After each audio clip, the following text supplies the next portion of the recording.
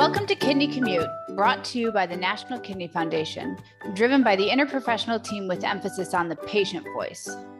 In each episode, we will incorporate the perspectives of the different members of the kidney team as well as the patient. Join our huddle on all things kidney health and allow new perspectives to inspire collaboration in your practice. Eligible listeners can earn credit along the way. The Kidney Commute, a continuing education podcast planned by the team for the team. Hello, and welcome to the Kidney Commute, an interprofessional podcast brought to you by the National Kidney Foundation.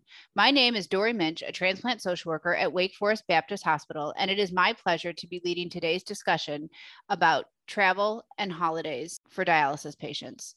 Having a chronic illness can be difficult for anyone, and having a chronic illness that requires pre-planning for travel to obtain 3 times or more weekly dialysis sessions, diet and fluid restrictions with family to consider can be taxing not only physically, but emotionally. In this episode, you will gain insight into the patient experience of planning around the holidays and the interprofessional team's insight into the best education you can provide for your patients for the best holiday outcomes. Joining me today is this uniquely qualified interprofessional team to discuss this topic, and I'm going to pass it to them to introduce themselves. Hi, I'm Osama Al-Shami. I'm a nephrologist at Vanderbilt University Medical Center and happy to be here. My name is Jessa Engelken. I am a registered dietitian with the UW Transplant Clinic in Madison, Wisconsin, and I see a lot of patients that are in need of a kidney transplant, both with chronic kidney disease and with end-stage renal disease that are on dialysis. I'm Joyce Virgili. I'm a renal dietitian at Health Alliance of the Hudson Valley Dialysis Center in Kingston, New York. Hi, my name is Malini Alvarez. I am an in-center patient in Queens, New York. Malini, let's start with you. Can you tell us a little bit about what it's like to have to plan to travel for the holidays?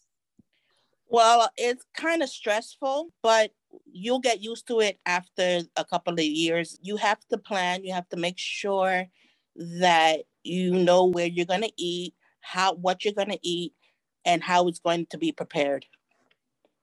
In my experience as a dialysis social worker, I remember the holidays being especially stressful in the unit. Not only are there schedule changes to accommodate the actual holiday itself, but also working in the process of obtaining chairs and locations for patients that want to travel. And we call that going transient. And so the process for that can take upwards of 30 to 60 days, especially during the holiday, because you want to get your request in first. There are certain labs that need to be drawn, and patients just have a really hard time having to pre-plan. It's a big adjustment, as Malini just said. After a couple of years, you get used to it. Well, a patient that's just started dialysis maybe in November and have plans to travel for the holidays, it may be too late to find a chair. And that's a really difficult conversation to have with patients. And so, Malini, what about any diet and fluid restrictions that you have to follow? How do you follow and work with your family to organize that or help them to understand? Well, I try to not eat everywhere. I come from a Latino family and they love to feed you, but you have to be very cautious on where you eat, who you eating from, and make sure they prepare it as well as possible. Like, for example, potato salad. You have to make sure that they prepare it without certain seasonings and stuff like that. It's hard. You get used to it, but it's hard to adjust. I know that is, and I commend all the work that you and your family do to have a successful outcome. Joyce, from a dialysis perspective, what recommendations do you make for your patients around the holidays? Well, following all the dietary recommendations for dialysis, which include limiting sodium, potassium, phosphorus, fluid, a whole list of things, is challenging any time of year, but it's even more so during the holidays. I will sometimes initiate a discussion about navigating the holidays in terms of food choices and meal planning with my patients, and sometimes my patients will bring it up. If my patients broach the topic, of course, I'll answer their questions and address their concerns. For example, they might want to know if sweet potatoes have less potassium than white potatoes. they don't, or they might want to know which pie, apple pie or pumpkin pie, is the better choice for them. It's apple. I also offer all patients a printed holiday eating guide that my colleague and I had created a few years ago.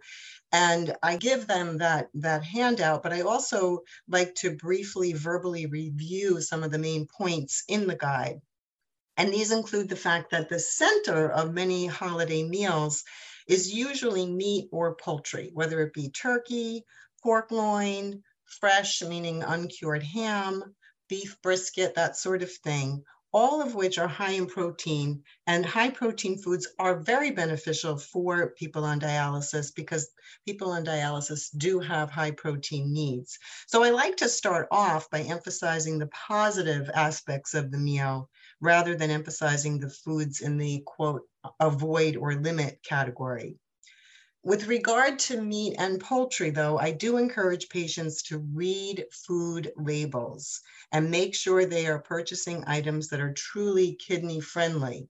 In the case of meat and poultry, this means reading food labels and avoiding foods that have the word PHOS, P-H-O-S, such as sodium phosphate in the ingredient list, because those foods tend to be very high in phosphorus and sodium. I also let my patients know to avoid red flag terms such as enhanced, injected, marinated, brined, and basted. And as you've all said so far, I agree, planning ahead is truly key. Chances are patients know that they're going to splurge a little bit, as we all do during the holidays.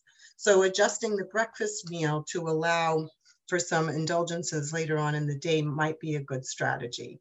So I recommend eating a high protein breakfast that's low in sodium, phosphorus, and potassium, such as 2 eggs with toast and an espresso instead of a whole cup of coffee to help limit fluid intake.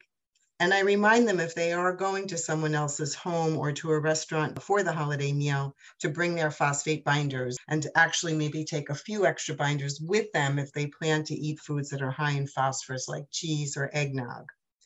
And then I also like to point out that there is quite a long list of kidney-friendly choices in the holiday eating guide. And again, emphasizing foods that are recommended to eat versus those that are probably better to avoid or limit.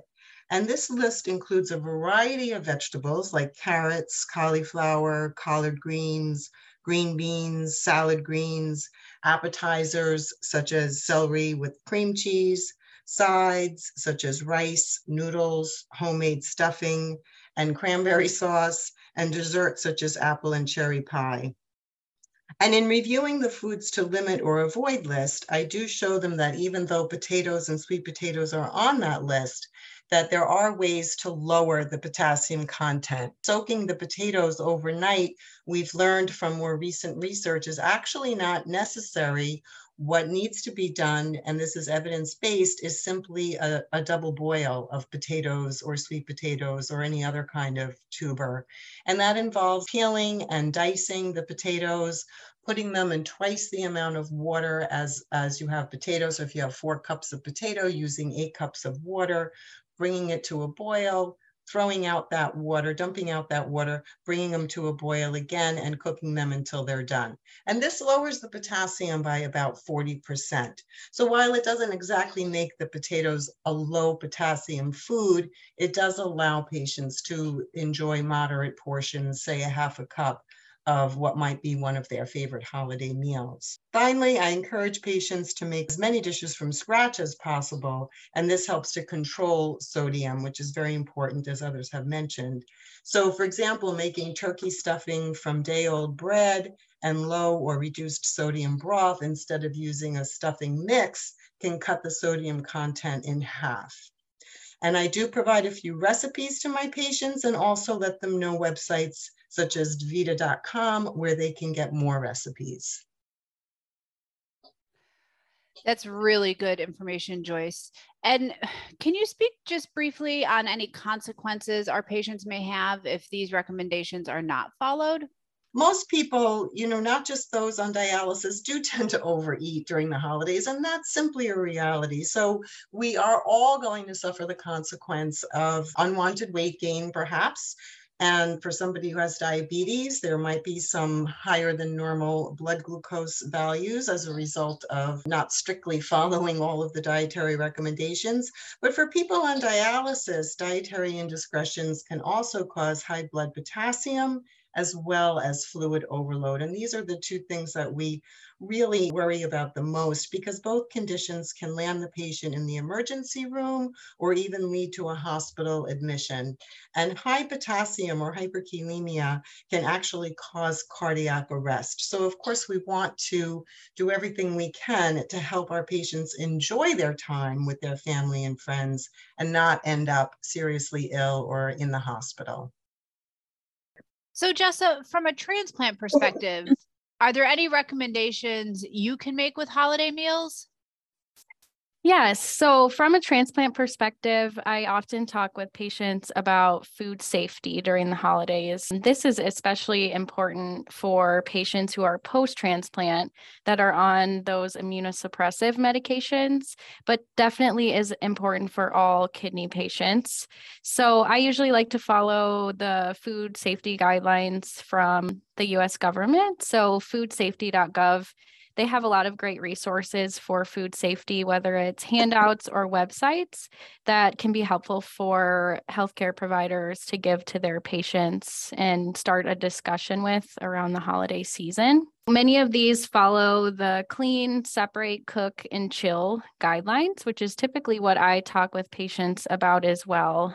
So for cleaning, making sure surfaces are clean, hands are washed, making sure produce is properly washed as well. I also tell people not to wash their meat or poultry. This is a common mistake that people make in the kitchen. It actually contributes to a greater spread of bacteria. For the separate guideline, I talk with patients about making sure they're using different cutting boards for produce and raw meat so that there isn't any cross-contamination. I also recommend that they put their raw meat into a separate part of the grocery cart so it's not crossing over with their produce. Keeping things separate in the fridge as well, because raw meat can drip down, and that's something that we want to avoid.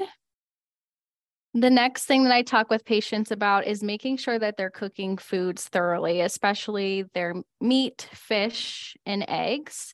And I like to provide them with a reference handout that highlights the different cooking temperatures for each of those things and making sure that they're reheating their leftovers to 165 degrees after taking them out of the refrigerator. I do encourage patients to purchase a meat thermometer. That way they're able to truly tell what the temperature is versus just looking at the food.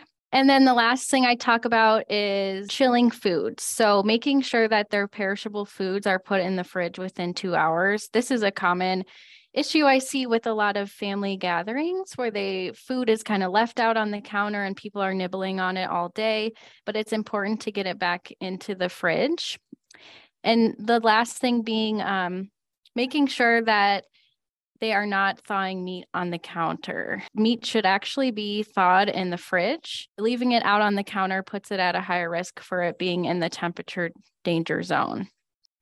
I also encourage patients to jump to the front of the line when they're eating at family gatherings. This helps to prevent spreading germs before everyone else has been touching all of the spoons and utensils, and making sure everyone has washed their hands before eating. I also recommend avoiding eating any raw dough or batter because of the raw eggs in that food. One other important item I talk with transplant patients about is watching their sodium intake over the holidays. The more sodium they have, the more fluid retention, the higher risk for fluid overload. So I talk with them about other options for seasonings. So using garlic powder instead of garlic salt or fresh garlic, using black pepper or some of the salt substitutes like Mrs. Dash. We want to make sure that food tastes good, but we also want to make sure that they are watching their fluid retention as well. So for patients who are not yet on dialysis and are watching their protein intake, or patients with high phosphorus, plant-based proteins are a good option during the holidays. So trying to focus on beans, making sure to rinse them if they're canned to get rid of that extra salt. Trying protein like tofu or tempeh or unsalted nuts and seeds or nut butters are great options as well for getting protein, but not too much. And then also avoiding increasing their phosphorus levels to too high of an amount. So we've talked about generalizations of diet and travel restrictions. Jessa, are there any cultural considerations we should be aware of? It's important to remember that patients do come from all walks of life and different cultures, and there's so many different holidays throughout the year. And food is a really important piece that brings people together. So I like to encourage healthcare providers to ask their patients to bring in their menu or their plan for holidays, look at it together and see if there are any places where maybe they could tweak things to make it a little bit healthier for their kidney disease. There is a great website from the USDA called Food Data Central where you can search for different ingredients and recipes, and it gives you a nutrient profile analysis. So you can look together with your patient and see exactly how much sodium or how much phosphorus or potassium. And that's a great opportunity to sit with your patient and think about ways to make their meal a little bit healthier. Osama, from your perspective, what are some challenges in managing patients during the holidays? One of the things that we consider when we're assessing patients during that time, especially, is the weight gain that we see between dialysis sessions. A lot of times patients drink more fluids, consume more salt, and therefore we tend to see higher weight gains, sometimes north of 3 kilograms. Right, between those sessions for patients. And we also have to assess blood pressures, right, for medication noncompliance, and increased fluid intake can contribute to that. Potassium can also be a problem because they tend to consume more of certain foods that normally they don't consume otherwise during the course of the year. And these are all things that we look into when we're assessing patients. I know from a nutritionist perspective, other things that we see and deal with are phosphorus levels, right? Because of the phosphorus content in foods and compliance with the phosphorus binders. But for the most part, from a dialysis perspective, these are the culmination of things that we tend to most often encounter and have to deal with. And do you have any recommendations to mitigate these challenges? Normally for patients who we know consumed foods that are higher in potassium, if they're on a 3 potassium bath, and this is for the in-center dialysis patients, then we dialyze against a 2 potassium bath. That tends to help mitigate this issue. Now, you can't really do that so much for volume. So if they gained a lot of fluid during that time, we try to maximize the amount of fluid that we're removing, but within an acceptable range for those patients, because removing too much fluid in one session is not safe for patients. So sometimes what we do is we can bring the patient for an additional session that we call an ultrafiltration session, where we just remove fluid without cleaning the blood per se.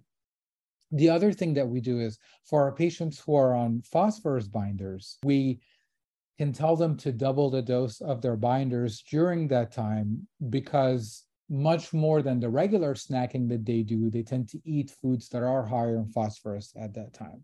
Potassium, fluids, phosphorus, that's how we try to mitigate it. And of course, making sure that the patients do not miss their treatments before the holidays and immediately after the holidays, because that's a pivotal time, especially for patients who have a history of noncompliance with their treatments at times.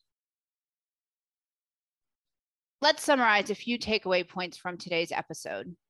Encourage your patients to plan in advance. Using resources such as DaVita.com and others that are linked in PERC can help to empower your patients and staff to provide accurate information. Pre-planning on the part of providers is important as well to avoid hospitalization. Targeting education to individuals who are known to have hospitalizations around this time of year may prevent the stay. And finally, creating handouts can support your patients to share their dietary needs with family members who are helping to prepare the meal. Thank you to all our panel members for their contributions to this important discussion. And to all of our listeners, thank you for joining us on this Ride of the Kidney commute. Remember, eligible audiences earn CE credit for listening to this episode by clicking the link in the episode description. And if you have any questions or comments for future episodes, please email the team at nkfpodcast@kidney.org. Stay tuned for future huddles, and in the meantime, continue to let new perspectives inspire your practice.